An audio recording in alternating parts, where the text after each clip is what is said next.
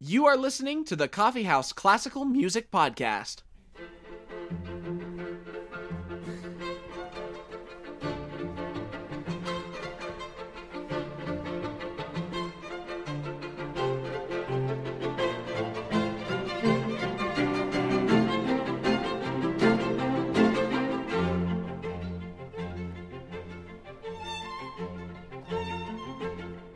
Hello, everybody, and welcome to the Coffee House Classical Music Podcast. I'm Asa. And I'm Allison. And today, we're playing you one of the most amazing pieces by this amazing composer, Antonin Dvorak.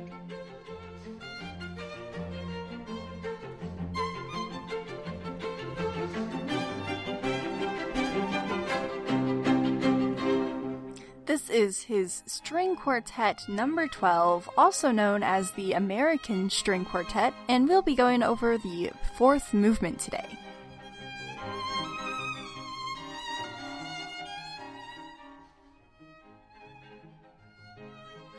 Yes, so Dvorak, as we know, was very inspired by his time in America, but we'll go into more detail on that a little bit later in the program. First, let's talk about his background as a Czech composer. He was born in 1841 in the town of Nelahozeves near Prague. This is a little small town. They've preserved his birthplace, actually. And he's started violin at age 6 and was very good. And he was actually good enough that his father decided he ought to go improve himself and make himself more worldly. So he was sent to live with relatives and learn German and also organ and piano. So his first organ and piano and also violin teacher was Anton Lehmann. And much like we were talking about with Beethoven's teachers being strict, Lehmann also had quite a temper with Mr. Young Dvorak. He later switched to Franz Hanke as a teacher, who was nicer, but still encouraged his musical career. Now, Dvorak's father was an innkeeper and a butcher and a zither player. He wasn't really a professional musician as such. However, he still encouraged him to become a musician, although he did stipulate that it had to be as a church organist. And as such, young Dvorak, went to and graduated from the Prague Organ School second in his class, but didn't actually make his first audition job. So, in order to make ends meet and keep playing music, he started playing violin in orchestras, one of which actually performed a tribute to Wagner, and was conducted by Smetana. And Dvorak really admired Wagner. He thought that his orchestration was ideal, and he was wanting to be like Wagner in some ways. And he also really looked up to Smetana, Smetana being the first Czech composer to really reach international fame for his work in Czech folk music orchestration.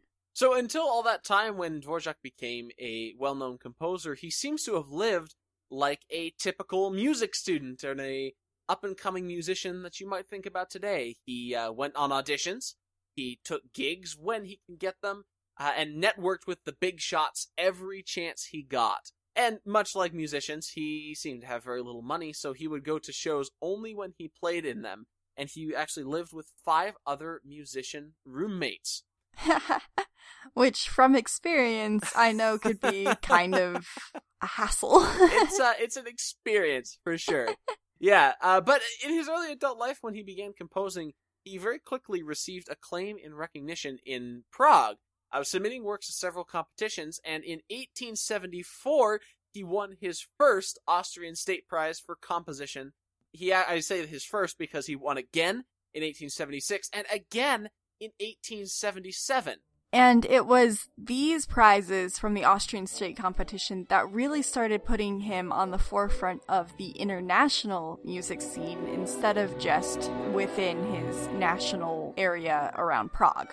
Right, because each year, actually, Johannes Brahms was the main judge for each of these competitions. Dvorak didn't actually know this, but after his third win in 1877, Brahms came up to Dvorak and finally told him that he was the judge, liked what he was doing, and suggested Dvorak to his publisher, Simrock, who commissioned Slavonic Dances, which is one of Dvorak's most well-known Czech-inspired pieces, sales were wildly popular, and it catapulted Dvorak to international fame. And it kind of helped that Brahms had recently written his Hungarian dances, published by Simrock, and so people were really on the bandwagon of Eastern European folk music inspired pieces, and so Slavonic dances, following in the footsteps of the major Brahms composition, was just really lucky for Dvorak. And after this incredible international success, including in Britain, in Germany, and all over the place, mostly in Europe at this point, Dvorak was offered a position at the Prague Conservatory. This was in 1891. He initially said no, but he changed his mind and took the job after a payment issue with his publisher, because, you know, we all gotta make ends meet somehow, right? Yep. Later on after this, in 1892, very quickly after his Prague Conservatory job, he was actually given a position at the American National Conservatory of Music in New York City, which he held from 1892 to 1895. And this is where we see a lot of Dvorak's most popular works. Sure, Slavonic Dances was probably his first super popular work, but of course, the New World Symphony was written during his time in America. And that's one of the most popular pieces of Dvorak today. And of all time, I think. When you think of classical music, I mean, the New World Symphony comes up all the time. But Dvorak, during this time from 1892 to 95, he had a goal, and his goal, quote-unquote, in America was to discover what American music was. And after a lot of time, he thought that he figured and advocated that a Native American, African American, and other folk, quote, music should be embraced in classical compositions, much as his own Czech folk tradition had influenced his previous works. And he said, we actually have a quote here, "These beautiful and varied themes are the product of the soil. They are American. They are the folk songs of America, and your composers must turn to them. In the Negro melodies of America, I discover all that is needed for a great and noble school of music." So this is Dvorak talking about all of the folk melodies and all of the heritage melodies in America, including the Negro melodies, as he put them, and also Native American melodies, as we shall talk about in a couple minutes, that he thought formed a distinctly American school of music. And he wrote his most popular symphony, number 9, The New World, with all of this in mind. It's actually very interesting, Allison. I think his use of American music is different from his use of Czech music in one very particular way. He doesn't ever, or at least very rarely, actually quotes American folk music melodies. He always writes his own. Right, whereas he does that all the time for Czech music. Mm-hmm. So I think this is very, very interesting. He's not taking past American melodies, he's creating the American sound, whereas taking this inspiration from past melodies. Mm-hmm. And he was really trying to encourage the American composers of the time to do the same, or much like what he was doing with his Czech music, where he did take direct quotes, he was encouraging American composers to perhaps do that as well. Because previously, they all had been turning towards the European ideal and trying to make themselves sound European. And so here you have a European who's encouraging them to go out and find their own American voice. This was beginning sort of the end of the Romantic era and starting in 20th century music. And now you start hearing the greats such as Copland and this very distinctly American sound that I believe would not have truly come about without Dvorak's influence. So after his stint at the New York American Conservatory, it was actually an economic depression in America, cut his salary, convinced him to leave the American Conservatory and head back home, returning to the Prague Conservatory in 1901. He was very, very well loved in his homeland of Bohemia. The Emperor Franz Joseph actually appointed him to the Austro-Hungarian House of Lords, and his 60th birthday was celebrated as a national holiday. Now, it was kind of funny. On his actual birthday, people all throughout the country played his pieces and celebrated wildly, but he actually wasn't there. He was out in some other part of Europe touring. And so when he came back, they had another birthday party for him that they titled the Late Birthday Party. They loved him so much that the whole country celebrated for him twice. That's amazing. So he was director of the conservatory after his 60th birthday. from 1901 until his ultimate death in 1904 from influenza.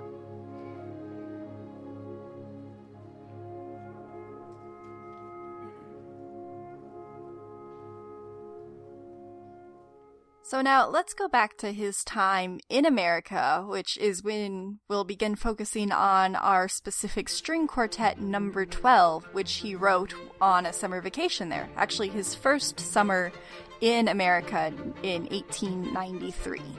He wrote this piece, actually, between the time that he wrote the New World Symphony and the time that the New World Symphony actually premiered. And this quartet actually only took 12 days to write.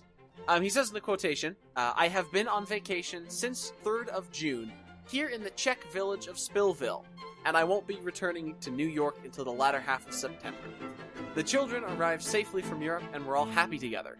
We like it very much here, and thank God, I am working hard, and I'm healthy, and I'm in good spirits. It's worth mentioning, actually, that Spillville had a very healthy Czech immigrant population, so it's perhaps where Dvorak felt sort of at home while he was abroad. But he didn't really let that Czech influence kind of get in the way of his goal of finding American music. But I think we definitely still hear some of his signature style that isn't even necessarily Czech, it's just Dvorak. Right, it's a very, very polyglot style, as Dvorak was. And in fact, he seems to have harkened back to Papa Haydn, the father of the string quartet here, both in his orchestration, which is a very classical string quartet, 2 violins, a viola, and a cello, and both in what he says, he once says he wanted to write something at once very melodious and straightforward, and dear Papa Haydn kept appearing before my eyes, and that is why it all turned out so simply. And it's good that it did. So he's really been struggling for a while at this point to find a balance that he considered between form and melodious orchestration. He was just really pleased with what he was coming up with during his trip to America because he was able to get the form he was looking for and the structure, but still have his expanded romantic melodies present. He was a great admirer of classical composers and romantic composers throughout his career, particularly some of the Germanic composers, Mozart and Beethoven. This, with his love of the folk melodies and the Germanic orchestration, gives him his signature style, which you can hear very clearly in this piece. The melodies in this piece are his own. However, an African-American singer and student of Dvorak's, Harry T. Burleigh, said, quote, I sang our Negro songs for him very often, and before he wrote his own themes, he filled himself with the spirit of the old spirituals. And this quartet, and of course the New World Symphony, were really a turning point in American music. So let's talk about what Dvorak's American influence sounded like and what we can take away from what we hear in this quartet. So the very first thing that you hear when the fourth movement of the quartet starts up is a dotted 8/16th rhythm that is followed by several straight eighth notes that are kind of broken up with some ties. And it's very rhythmic, syncopated rhythmic, and quite incessant. He writes the same rhythm on the same notes in the accompaniment for 20 bars of the beginning of the piece. Wow. So it kind of harkens back to the Native American drum circles that you might hear at Native American powwow or gathering. And in that instance, there are drums that have a steady beat that just goes on and on and on as the singers perform over top of that. We can also hear that singing sort of quality here in the fourth movement because the first violin then comes in with also a rhythmic melody, but it kind of jumps around much as the singing of the Native American music might have done. And now we'll play the beginning of the quartet. You can hear that incessant rhythmic melody with the singing first violin on top.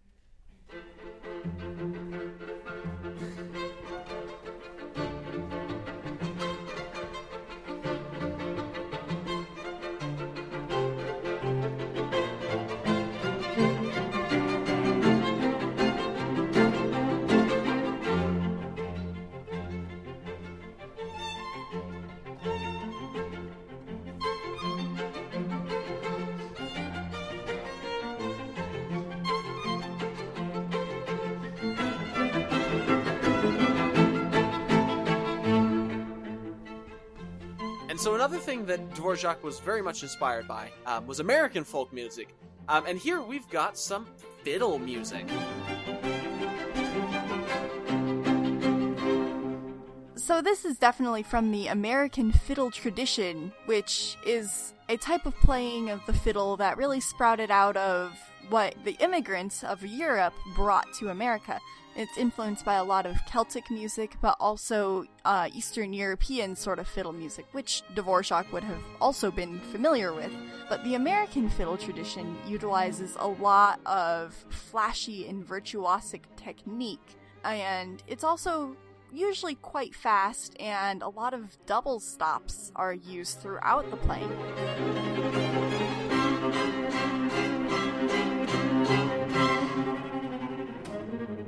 Now, for those who are not string players, a double stop is when the player can play multiple notes at once by utilizing different strings on the instrument at one time with the bow. And you can hear a lot of this style nowadays in modern bluegrass music as well. This American folk fiddle tradition has survived for a very, very long time. And you can definitely hear Dvorak being influenced by this fiddle music.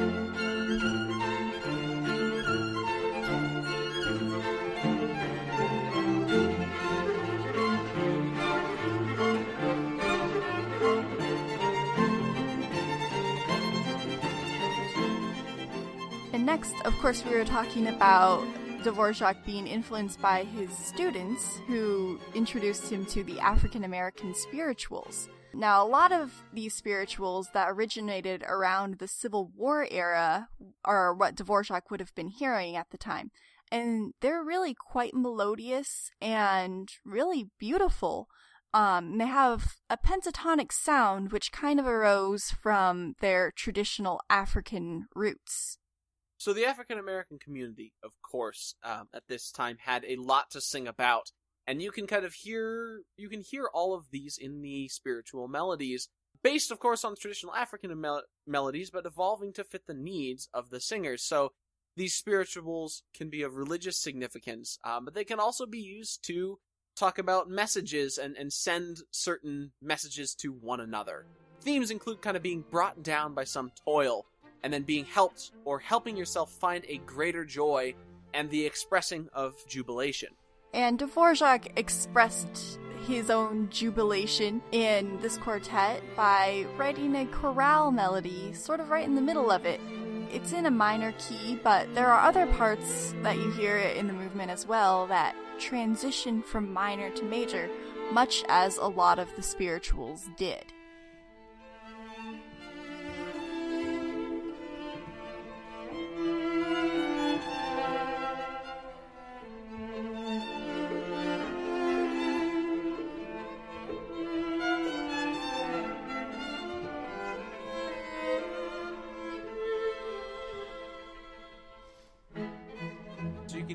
All of Dvorak's influences, his Native American influences and the African American influences.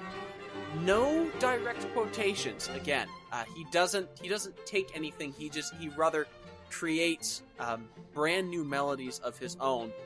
If you have the sound of the New World Symphony, perhaps in your head, if you can picture that, you'll definitely be able to hear those similarities and how this is a very American sound. Now, of course, Dvorak did not lose his own style. There's extremely lush orchestration and sweeping melodies. This is one of the things, actually, that you can see if you listen to a quartet by Papa Haydn, the father of this genre, this chamber music quartet genre, and then again to Dvorak's own quartet. While he based the instrumentation off of Haydn's pioneering ensembles, the orchestration is quite different. Whereas, of course, Haydn wrote in the classical style, Dvorak was a solidly romantic composer, and you can hear all of these lush orchestrational choices and the amazing chord progressions as well that are a lot more complex than the classical style of Haydn. So going back to his New World Symphony being written in America, it has been described as nothing American about it except that it was written in America. Which is not entirely true because he really was influenced by melodies. But as we mentioned before, he wrote all his own melodies. And really, what he does with those melodies is not American at all. It's really Dvorak himself.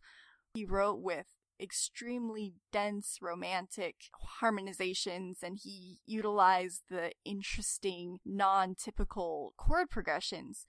There's this one chord progression that he really seemed to develop and like, that you can see both in the New World Symphony and this final movement of his Quartet number 12, and it's right at the end of both, and it's a slowly changing chromatic harmony. How this progression works is there's a single chord that he starts with, and it's sort of repeated throughout the measure, except there's one instrument that changes notes chromatically at a time.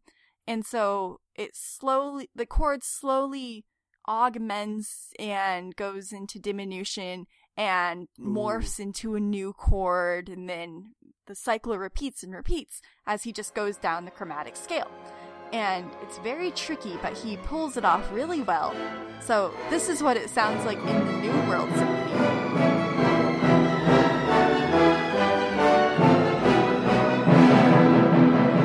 And you can hear how forceful the orchestra is with that chord progression. And then when you hear it again in this quartet, you can hear that it works just as well, and it does provide that Dvorakian sort of chord progression sound.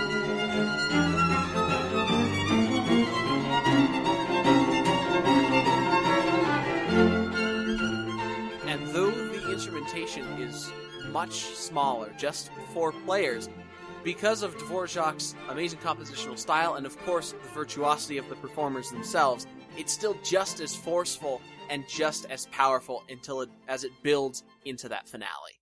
So that will bring us to the end here of the Coffee House Classical Music Podcast. Unfortunately, we don't have the time on this format to go back and listen to some of the other movements, but I would strongly suggest that you do so. The first movement especially is one of my favorite of all time. The entirety of Dvorak's 12th string quartet is really excellent, and he adds all sorts of little fun curveballs in there. For example, in the third movement, he writes in a bird call of the scarlet tanager that was apparently bothering him incessantly outside his window while he was writing. So it's a great quartet, and we hope that hearing these little snippets of the fourth movement have inspired you to go listen to more of it. We will leave you with the bulk of the ending of the fourth movement here as we die down and go away ourselves here at the end of this episode. I'm Asa. And I'm Allison. Thank you all very much for listening. The String Quartet number 12 was performed by the Borromeo String Quartet. Slavonic Dance number 6, opus 46, was performed by the Orquesta Sinfonica CMUS Santiago de Compostela.